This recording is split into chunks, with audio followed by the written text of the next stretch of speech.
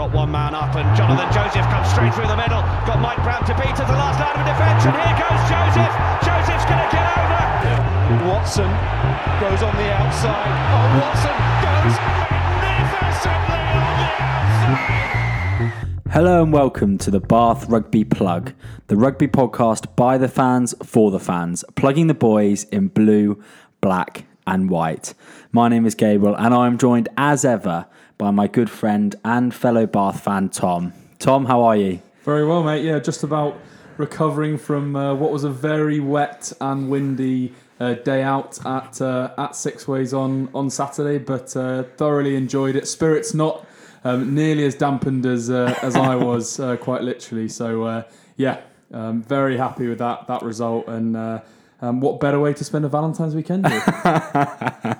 Yeah, no, it did look like a wet one. Unfortunately, I didn't make it. And I was going to ask you if you've dried off, but looks like you have just about dried off, ready to talk about that crucial Bath Rugby victory at Six Ways. 21-22 victory for the blue, black and white. Also to come on this podcast, we'll look ahead to the upcoming game against Harlequins back at the Rec. No real news to touch on this weekend, so plenty of time to talk about these games in a lot of detail, Tom.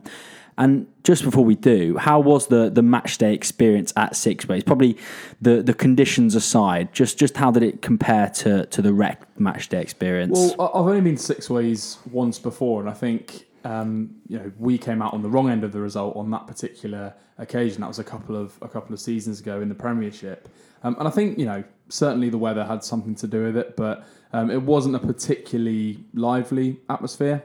But I actually think, as a stadium as a whole, they, dealt with conditions pretty well, and it made for what was ultimately a fairly entertaining game. Obviously the artificial pitch meant that, unlike if it had been at the Rec, the players were getting bogged down, and we actually saw some quite nice interplay, both from Worcester, but also from Bath at times. But I think the wind did very much sort of drown any kind of atmosphere out, and I'm not sure the turnout from the blue, black and white faithful was probably as good as it would have been again in better conditions. Just how bad were those conditions? It's quite difficult to tell, kind of watching it back on the telly. Yeah. It's very difficult to see how strong the wind is, obviously, and also how strong the rain is.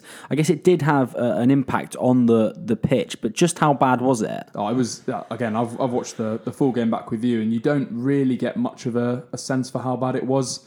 I was down at one end, and the posts were really visibly swaying about to the extent that it sort of drew sort of oohs and ahs from the crowd, because at points it looked like the post might even fall over. It was really bad, and it was blowing kind of across into the corner, but very much with the blue, black and white on the way, and then again in the first half, and then against us in that second half. So it had a massive impact.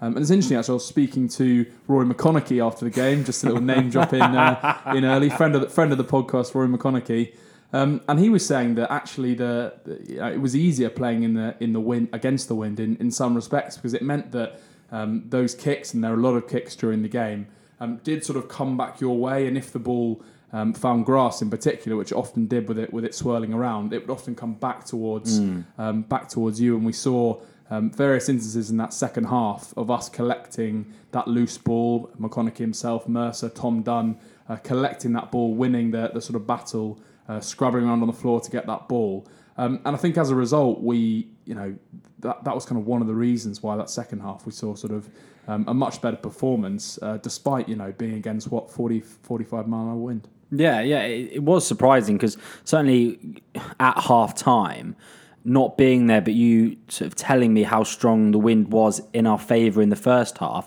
and yet we were trailing at half time. It kind of didn't really fill me with a great deal of hope, but it was weird in the fact that we played better against the wind, and it sometimes happens like that when you're playing. I've found that you kind of when you've got the wind in that first half, you don't really know how much you should be using it, and whether you should be kicking at all costs or trying to hold on to the ball and at least try and play a little bit of rugby. And it kind of takes you away from what would be a reasonably standard game plan. So I guess when you're against the wind, you kind of keep it a little bit more simplistic, as you would under normal conditions. And then, as you say, when you are kicking, you can really go for it, because it's always going to hold back, and it's very rarely going to go too far and be straight out, or the ball goes dead. I mean, we saw in the England-Scotland game at Murrayfield how the struggles England had in that second half when we were playing with the wind and often kicking the ball straight out. So I guess it's strange that it would be kind of obvious that playing with the wind helps, but it can also kind of work the other way, which is a bit odd. Yeah, and I think the kicking game in that second half was much improved. Chris Cook in particular, when he came on, he box kicked really effectively actually, and the fact that we were able to control 80% of territory in that second half against the wind, I think is testament to our game management and how we managed that kicking game. Whereas in the first half, we kicked too much at times, and it felt like it was the kind of wind where there wasn't sort of consistent wind in one direction, so you couldn't really pin the opposition back in the corner. It was sort of swirling around everywhere, so kind of no one knew what was going on. But really tough conditions. I'm watching it back. I think pretty impressed actually with how both teams dealt with it, and particularly those big guys up front, how they dealt with the offloading, and I thought handling skills pretty good actually. Yeah. So I think probably a good idea maybe to sort of work through this as chronologically as we can, kind of pick out moments we thought were important, and in there drop in sort of player performances or team performances or aspects of the team performance that we thought were important, Tom. But just going into the game, actually, just going back to the Storm and to give an idea of the kind of the prospect you had of a good game going to Six Ways on Valentine's Day weekend. The two lowest try-scoring teams in Storm Dennis. I think one bookmaker had the total over-under points tally at 28.5 for both teams, which kind of suggested that it wasn't going to be the most highest scoring of games. And I nearly had a little look at the under 24.5 given Bath's recent performances, but quite frankly, thank God I didn't. And what a start for the blue, black and white, Tom. Storm Dennis, no problem. No menace for Bath, and Zach Mercer straight in and playing a pivotal role. Yeah, I'm running out of superlatives for Zach Mercer, and I think so much of that game hinged on midday on Friday when the teams were announced, and Zach Mercer's sort of suspected return. He'd been training in the week, and we knew he was close to coming back. But brilliant to see him come straight back into the number 8 jersey. And he's just absolutely fantastic. I feel like the team have a different energy when he's playing. He's absolutely everywhere. I mean, it's the blue scrum cap certainly helps him, but he just does everything so well. And you're absolutely right. So 90 seconds in or whatever it was, great break from Benno Obano, who picked a really nice line, and I thought was again a real carrying threat for Bath in that front 8. And then Zach Mercer just showing incredible power in the pick and drive. And we've spoken about this before. He's on a number of occasions just shown that how effective he is in close quarters. And he's not the biggest guy in the world, but he just seems to have that kind of freakish strength to overpower players. And since he's been injured since November, to come back with that intensity and to score so early on and make his mark on the game, absolutely brilliant. And he was just fantastic, Jay. Yeah, a guy we've really missed, which is, I don't know, strange to say when you've got Faletau, Underhill and Lowe all in your squad, but it's just the kind of... Is it an intangible, the energy that he brings? I don't really know how to describe it. We just look a different team. We look a different forward pack, particularly when he's on the field, and he just seems to carry other guys along with him with that kind of... that energy which rubs off so well on the other guys. And you say he packed down at 8, and he continued to pack down at 8 even when Taulupe Faletau came on early on in the second half. So a real show of confidence there. And if only an international team that he could turn out for were lacking in number 8. But I think that's for another day. But as you say, a fantastic start from Zach Mercer, and kind of a Bath-esque error from Worcester, not dealing with the kickoff. They actually dropped the first 2 kickoffs of the game, kind of highlighting just how bad those conditions were. But great to get over the try line. And I kind of thought, well, this is it. Gervin Dempsey's had 2 weeks off, and it's all going to look fantastic, Tom. But it didn't really sort of continue in that manner. And for me, just real lack of discipline in that first half, particularly in those first 20 minutes. I think it was 4 penalties conceded in the first 20 minutes and 3 in the first 10 minutes, which allowed Worcester to kind of gain a foothold in the game, and territory was always going to be key on Saturday. That was clear given the conditions. You're not going to score from 70, 80 metres. You're going to have to score from 5 metres out. And territory therefore becomes key, and they were allowed to get territory through our lack of discipline and really going hard at the breakdown. It felt like Francois Lowe at almost every breakdown was going in there, players really trying to get their hands on the ball, make that impact, make that turnover, but it just boys slipping off their feet and being on the wrong side kind of allowed Worcester to get back into the game. Yeah, I think a bit of over eagerness. Those 4 penalties, as you say, in the first quarter. Poor kicking as well. We didn't exit from that kickoff particularly well following the Mercer try, and we just let Worcester sort of straight back into the game. And I think if we'd almost doubled up on that try and been right back down there with the wind, kind of pounding on the line again, I think it would have been very, very difficult for Worcester to sort of see a way out of it because, as I say, we started so sharply, but as we've seen so many times, in an instant, suddenly the momentum swings. And Worcester were straight back in it. A couple of well-taken penalties as well from Duncan Weir, who, we talk about Prieston dealing well with those conditions and being an experienced hand. Duncan Weir as well, I thought, did particularly well and kicked tactically very, very well. So, like you say, Worcester back in the game at 13-10. And certainly they were playing all the rugby, G, and they were looking really good. Ollie Lawrence at 13 is an absolute handful. I think we did really well to contain him as much as we did, and just on the front foot, playing down in our 22, the other end of the ground where I was actually sitting. So doubly stressful, to be honest, trying to work out what was going on. And to be honest, to come back to him, Zach Mercer really keeping us in the game. Is that because he was the only player you could see with his scrum hat? Honestly, he just does everything. I just noted down he had a choke tackle when he held up the Worcester player. Then he had a jackal at the breakdown, which isn't something you see too often from him.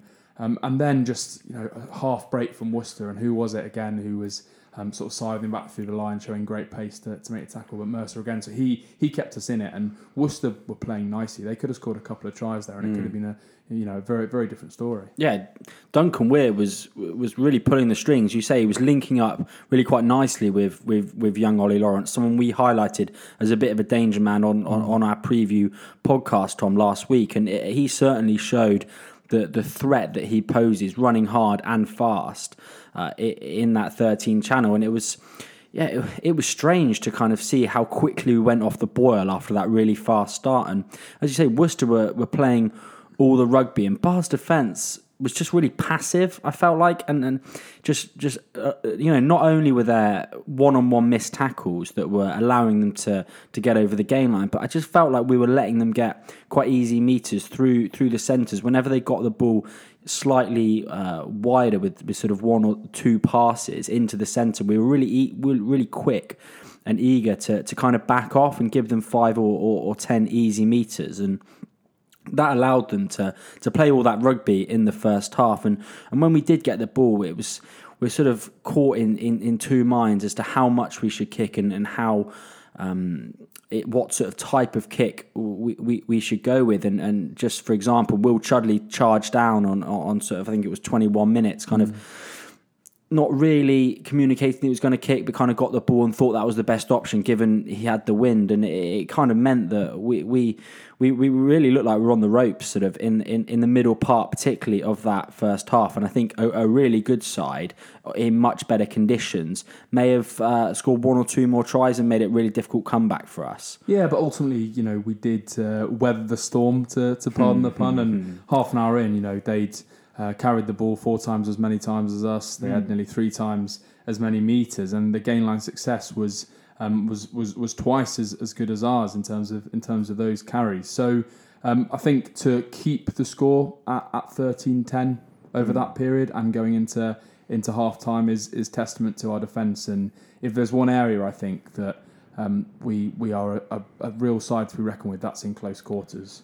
The pick and go game from us going to the second half, as we'll talk about, was really good. But also just that last line of defence, that last ditch, tackling, bunkering down by our line and stopping the opposition in round the fringes, I think, is very, very effective. I don't know if that's a Stuart Hooper, a Luke Charteris, or a Neil Hatley, Craig Lilly, whoever it is. But that defence is working really nicely. So to hold them out, and the crowd were getting behind them, to hold them out in the way that we did was brilliant. And then, as it always does, the momentum started to turn back to us. And towards the end of that first half, we suddenly found ourselves down in Worcester territory, and with a couple of massive opportunities, G, that I think, obviously going to half time, we really probably should have had the lead. Well, interesting to hear your thoughts on this, Tom, and kind of what you were thinking on the day and what you are thinking now about the decision. And I think we got within sort of 5 metres out, 34 minutes, and the ever eager Zach Mercer, which is his most outstanding trait, tapped and went from about 5 metres out, which ultimately led to Beno Urbano spilling the ball over the line. What were you thinking at the time of that decision?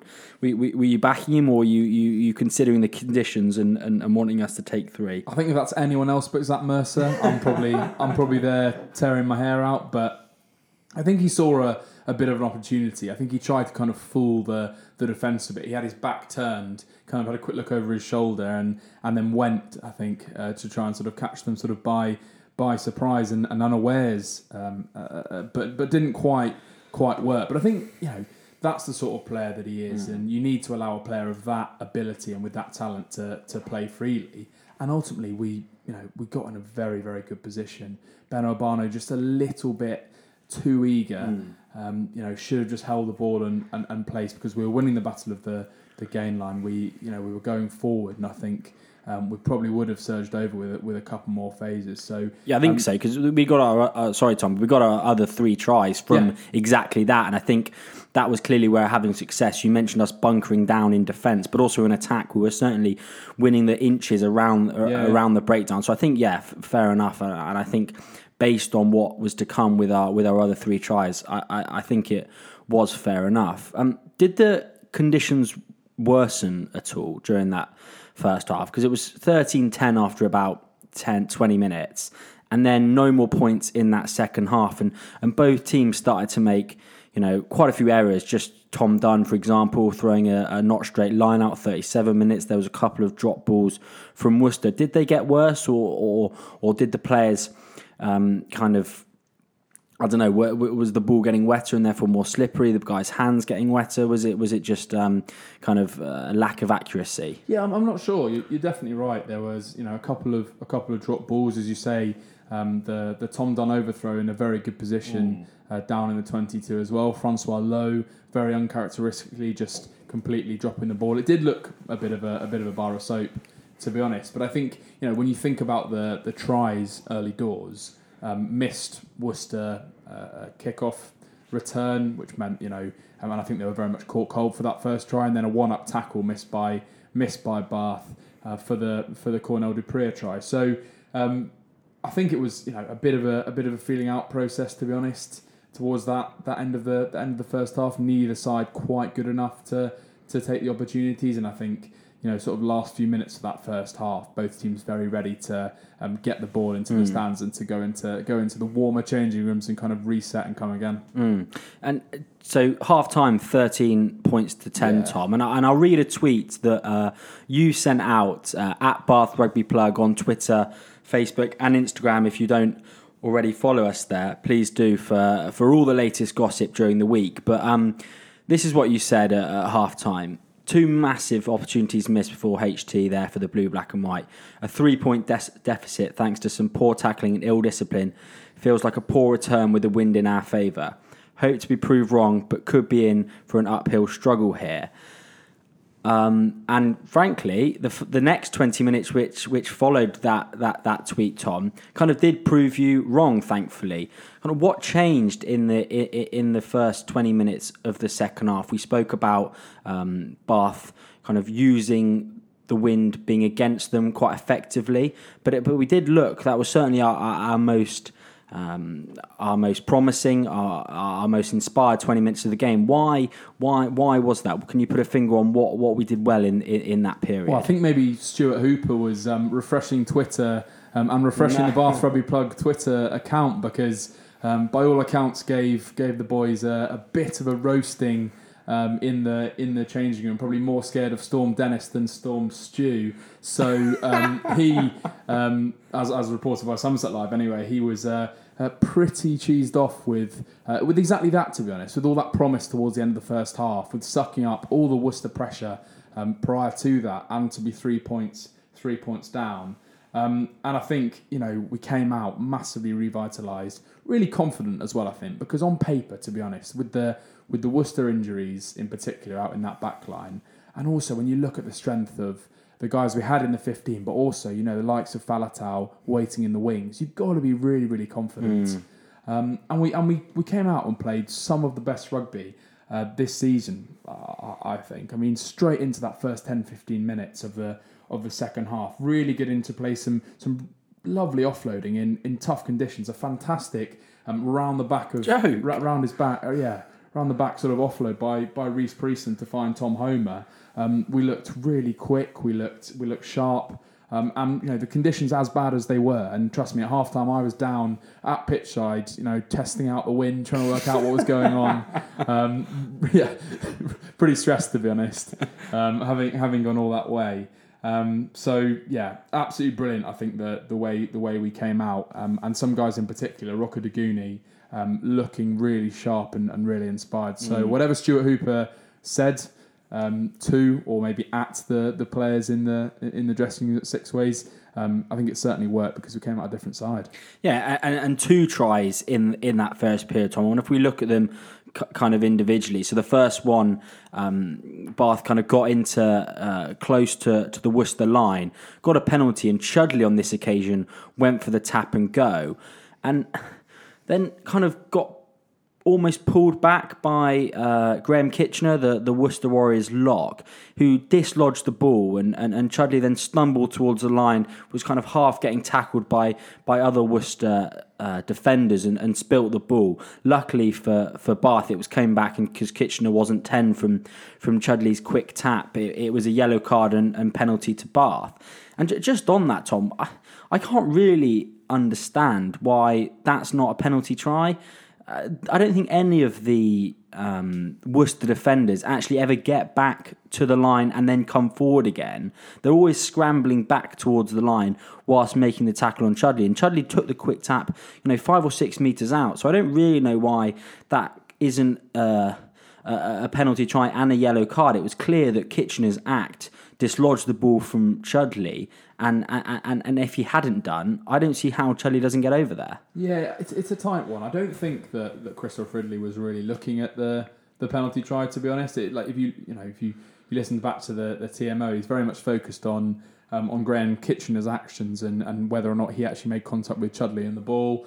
I agree with you. I'm not sure the Worcester players. I think it was Ollie Lawrence and Ted Hill. I'm not sure if they were back on the line. That said, Chudley then looks to kind of fumble the ball when he kind of, after he's regained it. He's also kind of heading towards the post, so sort of sees that and steps out. So bit of a tight one. I can see your argument for the penalty try, but why not focus on the fact that we actually scored of our own accord only a couple of minutes later with the Francois Lowe try.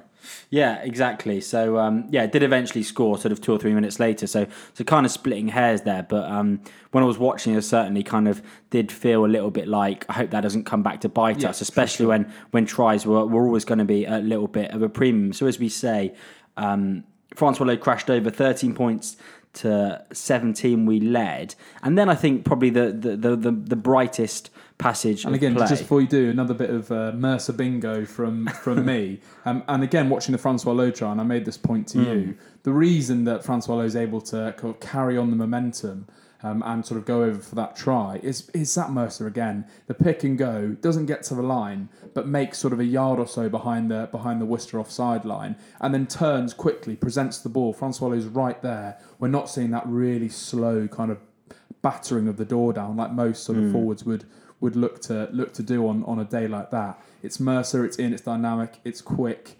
And it's away, and I'm starting to sound a bit like Will Greenwood, so I'll stop there, and I'll pass over to you. But Zach Mercer basically responsible for that one as well. No, I love the enthusiasm, mate, and yeah, Zach was outstanding, and I'm sure you're going to make many more points as we continue to review this game, Tom. But yeah, Lowe scored, and then I think the brightest passage for Bath, and a kind of break from sort of the halfway line, and this was when the offload from Priestland happened. I think you kind of almost downplayed it in your description earlier, Tom. If you haven't checked this out, it might be a little bit difficult to do because it's probably it might not be in the extended highlights because it was a little bit before we actually eventually went on to score the try. But I would urge you to go back to the full match replay, and if you can't watch the full match, just go to about the sort of 50th. We'll tweet the link and the time. Yeah, okay, we will do tweet that. The link and the time and have a quick look. It's just unnecessarily so outlandish. good. If that goes to the ground, it feels we don't need to throw that. Just chuck it normally. But brilliant bit of offload, brilliant bit of skill from Priestland. And Wayne Pivac's clearly been watching and likes what he sees there because rumour of Priestland potentially being called up, and then relaxing the 65 Cup rule if Dan Biggar isn't set to make a return next weekend. Reese's rule, that's what they should call it. But and then it kind of comes back out, and Reece Webb. and and then it comes back out, and it's not a day for the wingers by any stretch of the imagination. I think when you spoke to Roy McConaughey at the end of the game, he made that quite clear. But they're on there for a reason, and that is for trying to create something out of nothing when they do get the ball in hand. And another quiet day for both Rocco and for Rory and for Homer, because it's just not a day for back three play. But a fantastic break from Rocco from about the 22 metre line to the 5 metre line, beating about 4 defenders, acceleration, pace, stepping, fantastic. I'm sounding like Will Greenwood now, but yeah, it was great and held up. Mercer again held up. I think we're held up twice before McNally crashed over to make it 13-22 on 58 minutes, and it kind of capped off a really good 20 minutes for Bath after that half time, and ultimately, luckily, kind of got into an unassailable lead on the day. Yeah, so just 2 points just on that little section there. So Rocco Duguni, absolutely brilliant. And I think while we've said, we've kind of charted Rocco Duguni, and we've kind of noticed that he's not quite been at his high-end sort of intensity and high-end pace that we've seen in seasons gone by. And I was watching him at Six Ways, and I think he, in particular, really benefits from those artificial surfaces. I think what Rocco Duguni has, compared to basically every other rugby player in the country, is he can just beat people in a phone box. His feet are incredible, and his sort of 1 metre acceleration and sort of turn is just fantastic. The Rec, we've spoken about conditions at the Rec a lot. They're not brilliant. I don't think they really allow him to move in the same way that he was on Saturday, because he was just back to his best, beating men for fun. And I think a good day for him when he had ball in hand. And the other thing, just coming back to one of the held up opportunities, and again another really nice moment that if it was Exeter or even Bristol these days, BT Sport would be absolutely all over it. And that was the second held up try, as I say. Zach Mercer going over another pick and go. The no TV angle to see if it's a try or not. And Zach Mercer gets up from the floor and just turns to Christopher Ridley and says, "Yeah, that was held up." And Christopher Ridley's almost kind of surprised, like, what was that? What did he say? And he just says, "Yeah, it was held up, to be honest, sir." And he's like, "What the players told me.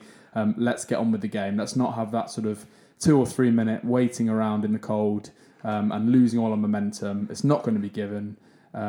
Great honesty from Mercer. If you couldn't like him more, then then yeah, we'll definitely watch that. Now, we've reached peak Tom Rugby analysis on this podcast. In that little speech, we had the subtle dig at the Bath groundsman. We had Zach Mercer being lauded over, and then the not-so-subtle dig at Bristol Bears. So, if you want to know anything about Tom's opinions on rugby, then just listen to that last 30 seconds and you get a pretty good idea about that. Any other points about that 20-minute period following half time into the second half, Tom? Or it just looked so good. You know, it looked like we'd come out, we'd put the game to bed.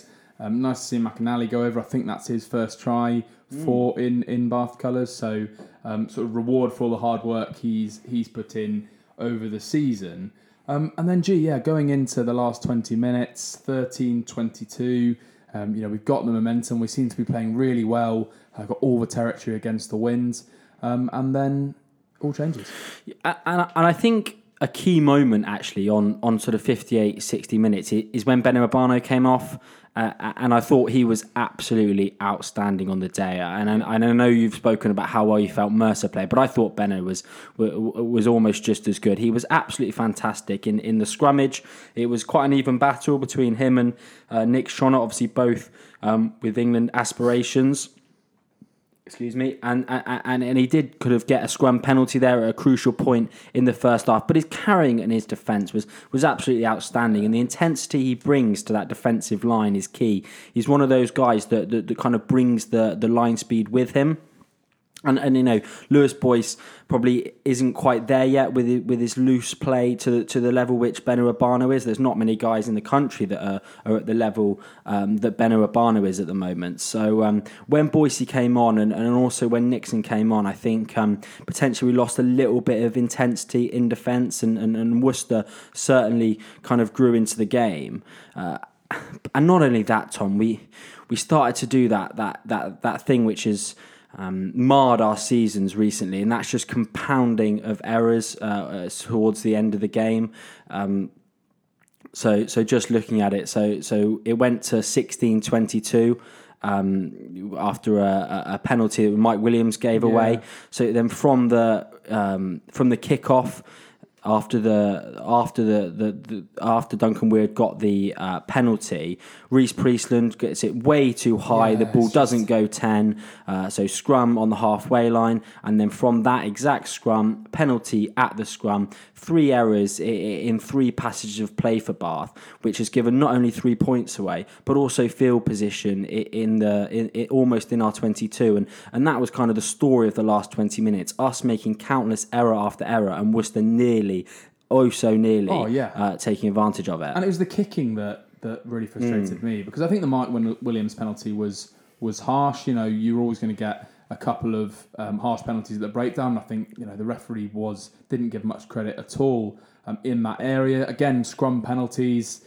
You need to kind of allow for the fact that might happen, particularly on a day like that. But for Priestland to a guy so experienced who's played in those conditions many, many times, to kick the ball out on the full from the restart, and then again to kick it high from the 22 dropout that we had about 5 minutes later, and for the ball essentially to come back towards the 22, and for the Worcester player to gather it. And ultimately it meant that we were really stretched out wide. They scored 2 phases later. We had no cover out there really. I think that was a big error, and we conceded 8 points in fewer minutes, and Weir missed a penalty and the conversion in the process. So 5 points down the drain there, and they could have been 4 points up going into that last 10 minutes. And I'm not sure that we would have had the confidence or the bottle really to be able to pull that back. It's just really disappointing from Priestland, those 2 kicks, because you've just got to keep it low in that instance, and particularly the 22-metre dropout. You've just got to put your foot through it and keep it as low as you can to not let the wind take hold. He did do that after the try. But he learned his lesson. Yeah, but But it's key. It could so easily have cost us that game. And as you say, from that 22, it was literally 2 phases later. We can't realign, and they score in the corner. And they've not looked like scoring. No team has looked like scoring out wide. And it's purely because of that error from Priestland means that we're not set up structurally in the defensive line that we'd like to be. And they exploited it pretty nicely. But ultimately, so disappointingly from a Bath perspective. And 21-22, Tom, with 10 minutes to go, it felt like a game which was only going one way at that point. Just what did we do to kind of stem the Warrior storm on this occasion? But then we nearly pulled it back and put the game to bed. Only a couple of minutes after. It really was a rollercoaster ride. Toby Faletau, who was on at 6, as you mentioned earlier, picking up a loose ball and showing incredible pace that he has, almost to get the whole way there, offloading to Mr. Offload himself, Jackson Willison, who for Worcester, in fact, have I mentioned this, was a top offloader in the league, a couple of seasons ago. And Mr. Offload himself couldn't find that final offload to Rory McConaughey, who would have gone over for that 4th try bonus point and ultimately probably to seal the deal there. So close. But then again, an easy let out. We concede the scrum penalty right down in their corner, and suddenly, good touch finder from Duncan Weir, we're suddenly on the back foot again, having to defend in our own half. And that game, from a Worcester perspective as well, that last 15 minutes was very frustrating, and I think there is an element of luck as well as sort of judgment and mental fortitude that we've shown that we came out just with a 1 point margin. It really could have been different. Yeah, we even tried our very, very best. We've not even got to the peak of this roller coaster yet. Yeah, so kind of bit of to and fro in the sort of between 70 and 75 minutes. But when we win a scrum penalty, Tom, in our own half with 2 minutes to go, and then win another penalty from that line out with 1 minute to go, with 1 minute to go. No, well, I'm talking about the last 2 or 3 minutes now. Stuke taken out in the air with 1 minute to go. You've got a penalty in the opposition's half.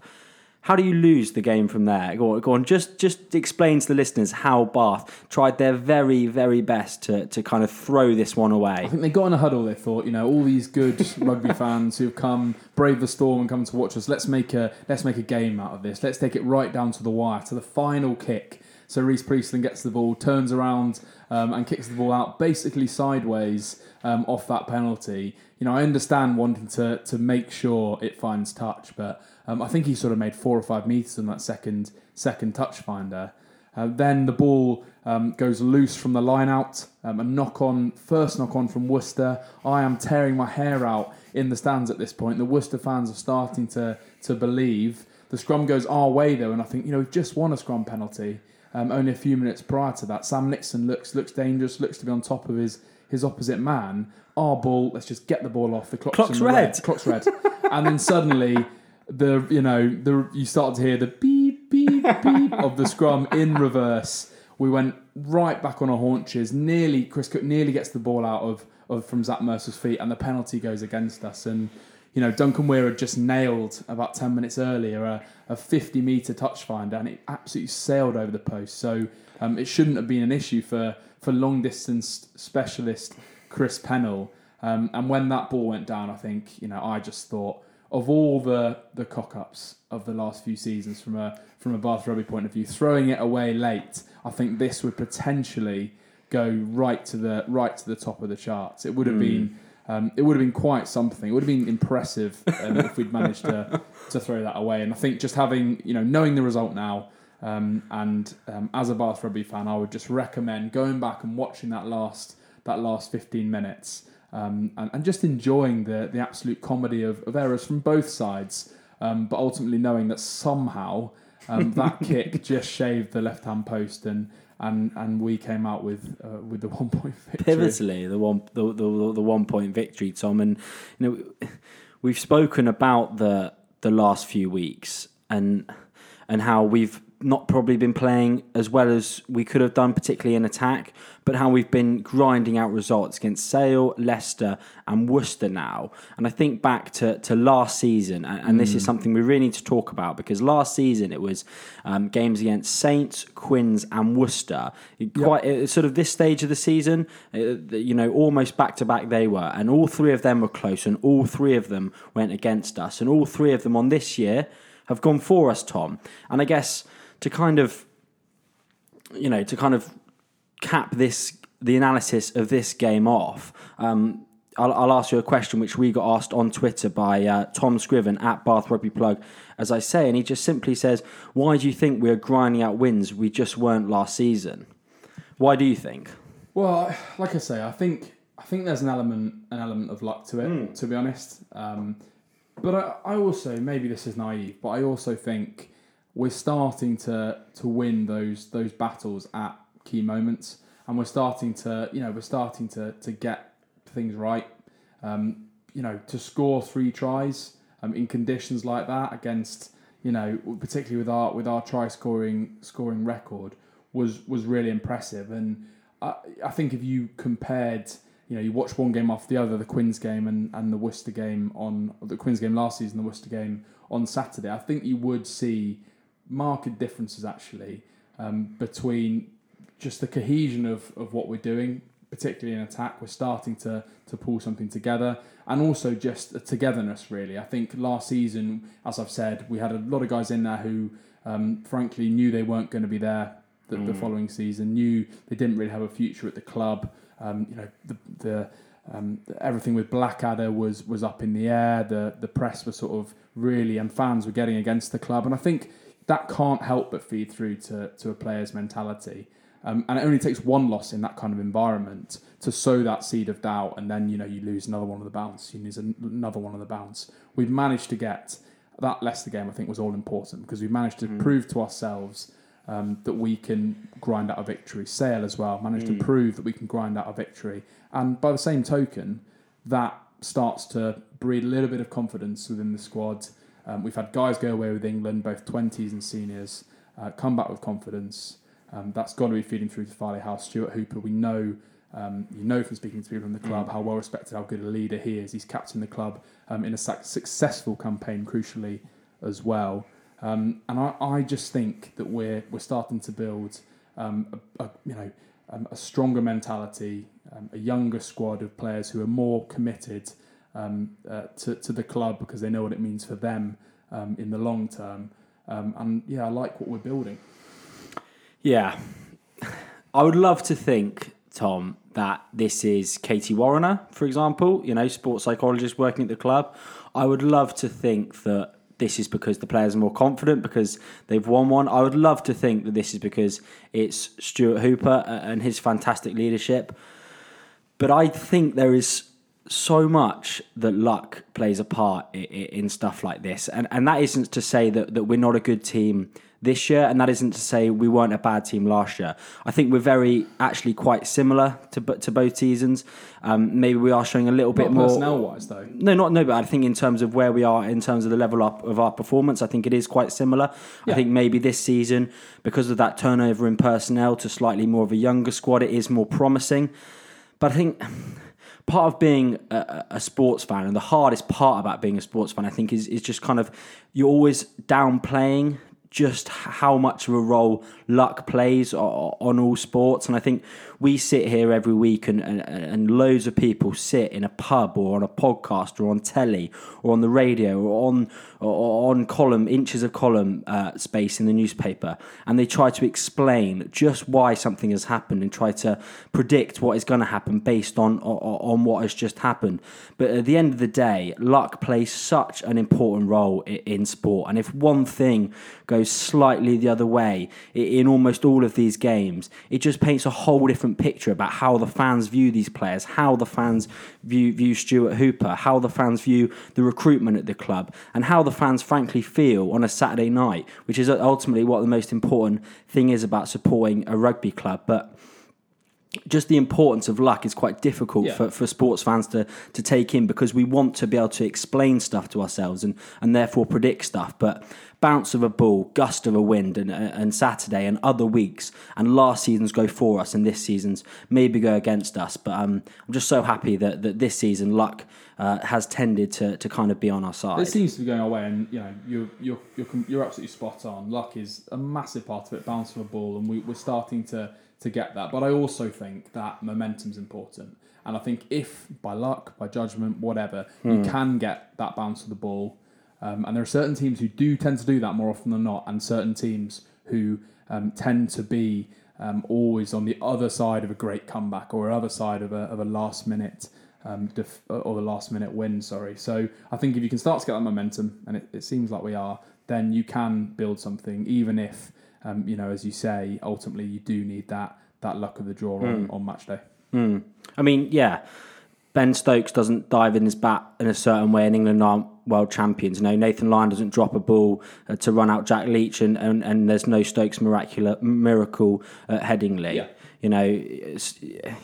Sport is littered with moments of luck which change completely how you feel about an individual and how you feel about a sports team. And luckily for Bath this season, the last 3 weeks have gone our way. And I just hope now we can take that out of the game and put in some performances which kind of, we'd win no matter where the luck kind of bounces. Yeah, and the result dictates the narrative massively. Yeah. And I said that last week, and just those tiny victories, as you say, those tiny things that hang in the balance really determine how you feel, and in particular determine where we end up in this league. And the real shame of the Saracens relegation, that completely the right decision, the relegation itself.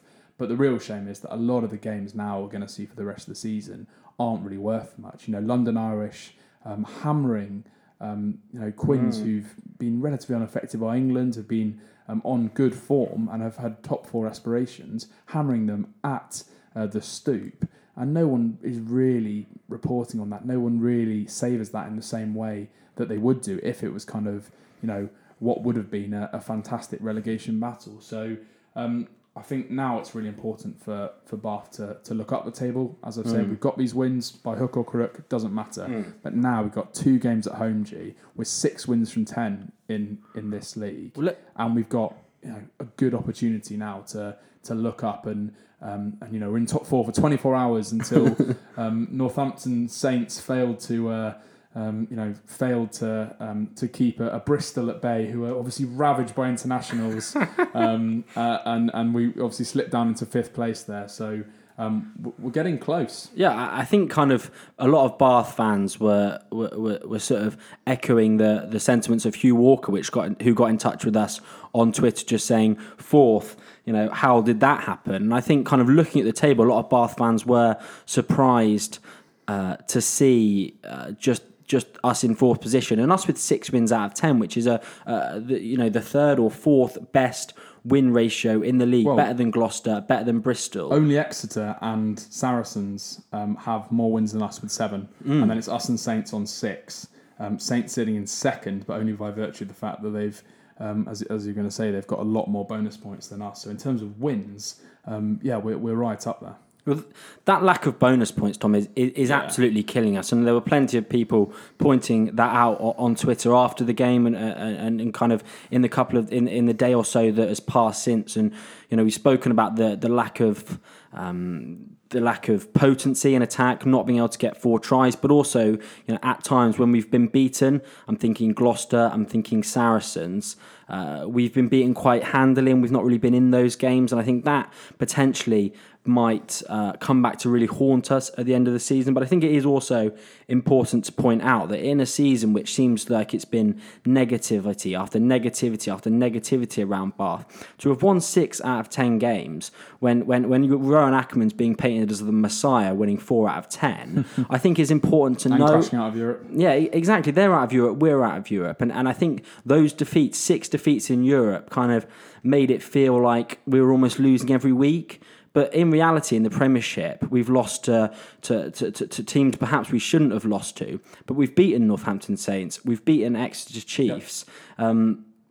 And we've beaten Sale, who are all teams in and around that top four. So I think it is important to note that whilst maybe as a whole the season isn't looking as great as it could be because we lost those 6 in Europe, in the Premiership, which is ultimately probably the most important, well, undoubtedly the most important competition for Bath this season, it hasn't been that bad, particularly if you're just looking at results. No, not at all. And, one of those 4 losses was against...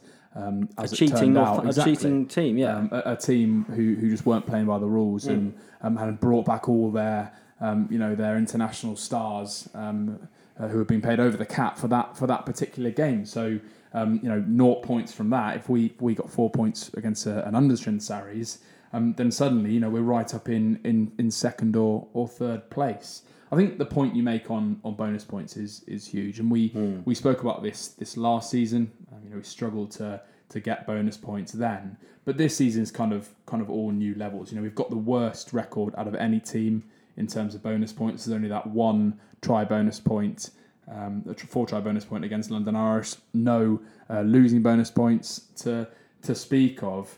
And when you look at the average team in the league has got 4.6 bonus points. Gloucester, who, as you say, have won 4 from 6, but have 7 bonus points. So as a result, we're only 2 points behind us. And you're absolutely right. In the final analysis of the season, we'll either look back and think, God, we really needed to get those couple of tight wins as we did. Otherwise, we wouldn't have ended up as high as we did. Or we'll be looking up the table at teams above us and think we really should have done better than that. And when you look back at that Worcester game, there were lots of opportunities, I think. I'm obviously really happy to get the victory, and that was the most important thing.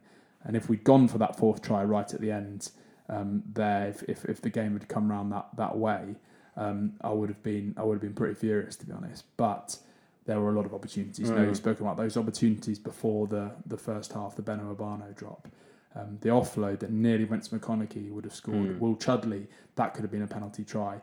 A few instances there where if that goes our way, the game goes to bed. My hairline is in better tact. My fingernails are longer, and also we've got that extra point. We start to get a bit of confidence in terms of scoring tries, particularly on the road where as we've spoken about, we struggled. Exciting times though, Tom. I feel like we are kind of edging towards going somewhere this season, and 2 games now, 2 more key games against Harlequins and Bristol, that are absolutely pivotal. And we're going to talk about that Harlequins game in just a little minute on the podcast. Before we do, I think we've kind of capped off the Worcester win there. Tom, have you got any other points you want to make? Any other standout performers? I think we've mentioned Urbano and Mercer quite a few times. Anyone else you want to pick out, or any other more general points before we just park this one? before I finish on the Zach Mercer loving session. So 24 carries, 12 tackles, didn't miss a tackle, 56 metres gained, 8 defenders beaten, an offload. Obviously that single try and a couple of turnovers to speak of. He topped the scoring tallies by so far and away in a lot of the major departments. Tom Dunn, the second most prolific carrier with 14 carries, 10 fewer than Zach Mercer. He was absolutely everywhere, and I think obviously we're really biased, don't get me wrong, but I think when I look at the young number 8s around the country, I see potentially a fitness aspect there. With Alex Dombrand, I think that's what's holding him back at the moment. When I look at Sam Simmons, hasn't had game time in the last year and a half. When he has played for England, hasn't looked big enough to be an international number 8. Nathan Hughes won't even go there, plays for Bristol. Zach Mercer has got to be the number 1 for me. Ben Earl, Jack Willis, again, they've got to be up there as well. But I think Zach Mercer has to be given an opportunity, and I think he's a sort of player as well that Eddie Jones will see the work rate, see the fact that he wins those 50-50 balls, the fact that he can just do everything. He galvanises a team, and fingers crossed that I've done the sort of Will Stewart effect again on Zach Mercer, and we see him in England shirt soon. Yeah, to be fair, if Eddie's listening, then he can't not pick him after the glowing review you've given him here. But I think that's a nice way to cap off that win against Worcester. Zach Mercer, undoubtedly the standout, and it's kind of great to have him back in a Bath shirt. No real news, Tom, to speak of this week. This is kind of the section of the podcast when I had put into the agenda all the news topics which I want you to have a look at, but nothing for me to bore you with this week, and I guess no transfer news, which probably isn't good news at this point. I think no news is news at this point, to be honest. I'd really, where are we now? 17th of February. I'd really like to have seen something confirmed. Obviously the rumours circulating around guys coming into the club, Lozowski, Spencer from Saracens, and also the guys that potentially will be leaving that we've spoken about as well. And last season we didn't announce that those guys leaving until sort of March, April, when inadvertently they cocked up the Reece Priestland releasing that news, and then also sort of Dave Atwood going to Bristol came out as well, and that was late in the season. But I think we need to know where we're going next season. They must have had these discussions. That stuff must be nearly ready to get across the line. I'm just worried, G, that other clubs will be sort of getting in there, making their offers, and that we see these potentially really important, promising signings potentially go by the wayside.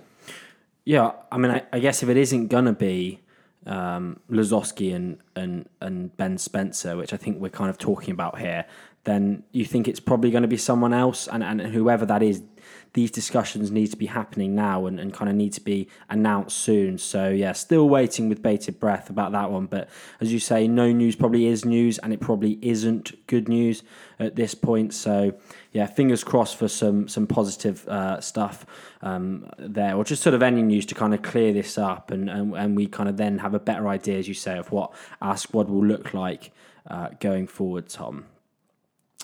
Time to look ahead then to Quins at the Rec on Saturday. We're both going, which I absolutely cannot wait for. Fingers crossed it's not quite as rough conditions as you experienced at Sixways on Saturday, Tom, but I don't think it looks like great conditions. A side that we've played twice already this season, obviously both in Europe. Lost both times, which is always a positive sign going into a game week.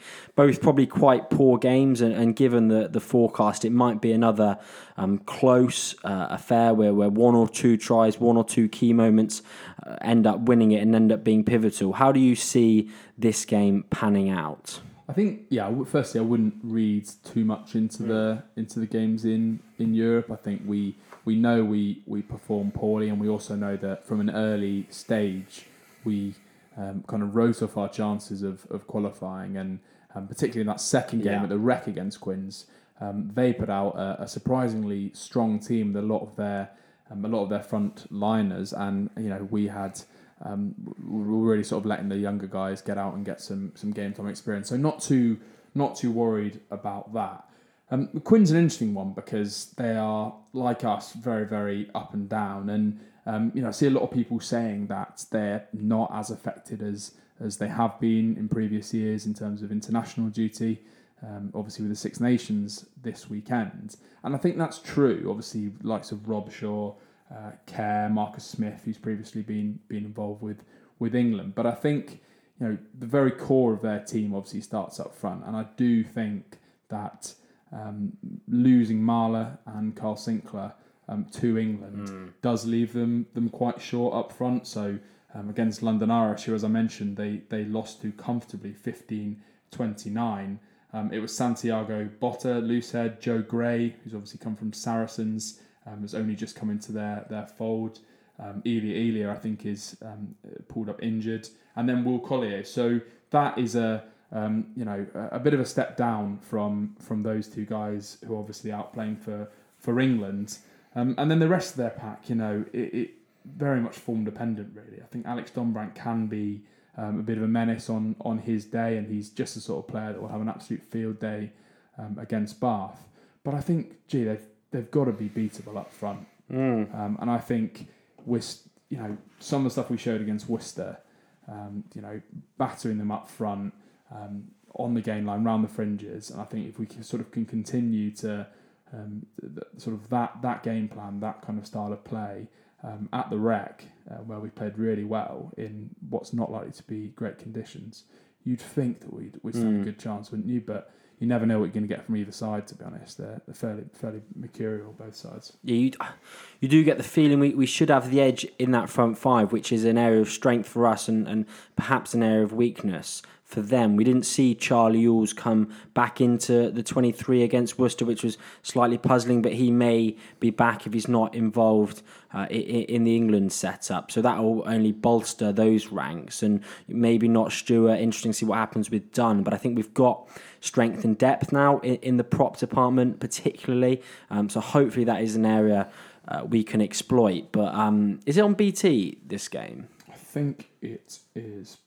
Let me just check. If it is on BT, there I could put my house on the fact that if there's a matchup of the forwards, it will be Alex Dombrandt against Zach Mercer, and they'd be absolutely right to pick that out, because that just is a mouth-watering clash. You just had a little dig at Alex Dombrandt's fitness there and put Mercer way ahead of him in the pecking order. I, through my blue, black and white tinted spectacles, would completely agree with you, mate, but I know there are plenty of people which would favour Dombrandt. So that is a mouth-watering prospect, and one which will have a massive impact in who goes home with the spoils. I think Dombrandt is so influential to them, particularly in their carrying game, allowing them to get over the gain line and making meters, kind of returning kicks is what he does really well. And if we are wayward with our kicks, he showed in that game at the Rec in the Champions Cup just how much of a dangerous counter-attacking runner he can be. But I think Mercer's just a more well-rounded number 8, particularly in and around the breakdown, as you say. When he picks and goes, he often places really quickly, allowing forwards to come onto the ball. So an absolute mouth-watering prospect. And I think Mercer can easily get the better of that, and that will go a massive way in kind of dictating us hopefully winning this. Yeah, and I think Quins are very up and down, but I think have been mostly down in terms of their form on the road. I remember watching a feature I think with Danny Kerr sort of last season that spoke about their really, really poor away record in the league. I think they'd only had 1 or 2 victories in a couple of seasons. Only 1 victory from 5 on the road against the Wasps so far this season. So I think again we need to get that 16th man of the what looks like going to be a really good crowd at the Rec. Get off to a good start, get Zach Mercer winning that battle of the number 8s, as you say, really get on top of them, because we have seen as well with Quins that they can fold when a team starts putting some tries on them and playing well. Got absolutely hammered at the AJ Bell Stadium against Sale, 48-10. So the Wolves can really come down all around them if we can get off to a good start, bully them up front. And let's just get that 4-try bonus point. Yeah, exactly. Yeah, and I think it's not just Dombrandt, is it, for Quins? Often for them, the 8, 9, 10 axis is really key. And I don't know if it would be Kerr at scrum half or maybe Landajo who's played there, but whoever it is, kind of Dombrandt, another, and Marcus Smith are always pivotal. When Quins play well, it's often based on that. So a big day for Mercer, and also I imagine it'll be Chudley and Super Reece Priestland unless he's not pulling a Wales shirt on. So that is where the game's going to be won, and I'm going to kick it off with a prediction, Tom. Bath in a close one, I think. I think your hairline's going to keep on going back, and your fingernails are going to keep on going down on Saturday. I think Bath in a close one, and weather dependent, probably not getting the 4 tries. I'd go Bath by 4. I'm more optimistic than you do, which makes a change. I think, as I say, we can win the battle up front. I think their attack, in terms of their backs, yes, they're very much centred around the 9 and 10, but it can look quite one-dimensional. Whoever's in that centre, those centre shirts, going to have a big job stopping Paul Lasike, who's a very, very powerful runner. Equally out wide, we need to be all over Caden Murley and Aaron Morris, who can be dangerous. But these guys aren't experienced campaigners. This isn't Rockadaguna, this isn't Tom Homer, this isn't McConaughey. They've not played at that kind of level, I don't think. So I think at home, I'm optimistic about this one. I think we're starting to build something, as I've said, ready again, but hoping not to be proved wrong. And I think, I'm going to go Bath by 13 and all 5 points. We just never learn, mate. As I've said to you so many times, it will be the hope that ends up killing us. But we'll continue to do so, and hopefully you do, Bath fans, because a crucial couple of weeks for the blue, black, and white at the Rec. Bristol next. Bristol next. That's turning in to a big one. Thank you very much for listening again. Please do get in touch with us across social media. Please do rate the podcast, review the podcast, help us out in any way you possibly can by sharing it around, particularly with your friends. Really loving doing it this season, and hopefully that's kind of translating into you guys enjoying listening to it. Just a quick shout out as well. We mentioned it a couple of weeks ago on the podcast, but do go to have a look at Jill Martin's great cycle ride, going to all the Premiership grounds across England. It is the link to her GoFundMe page is in our Twitter account. We'll probably tweet that out. So go read all about that great cause. I think Michael Fatialofa out of a hospital and doing really well, and Jill's cycle ride to kind of raise money for spinal injuries in rugby is a really great cause. So check that out and do give generously if you possibly can. Yeah, and I think brought it home going to Six Ways actually. Just lastly, because obviously happening there against Saracens, and him being a very, very popular man at the club, and his photo plastered up all around Six Ways, and clearly people going out and supporting him, both just by turning out and also sort of financially as well. So nice to see the rugby community and rugby clubs get behind someone, get behind their injured players, and Jill's doing an absolutely incredible feat going around all those stadiums. So please, show your support, sort of retweet, share, and if you can donate. Yeah, fantastic. Thank you very much for listening. Enjoy the rugby, enjoy the Six Nations, but most importantly, enjoy the boys in blue, black and white, and stick with them through thick and thin.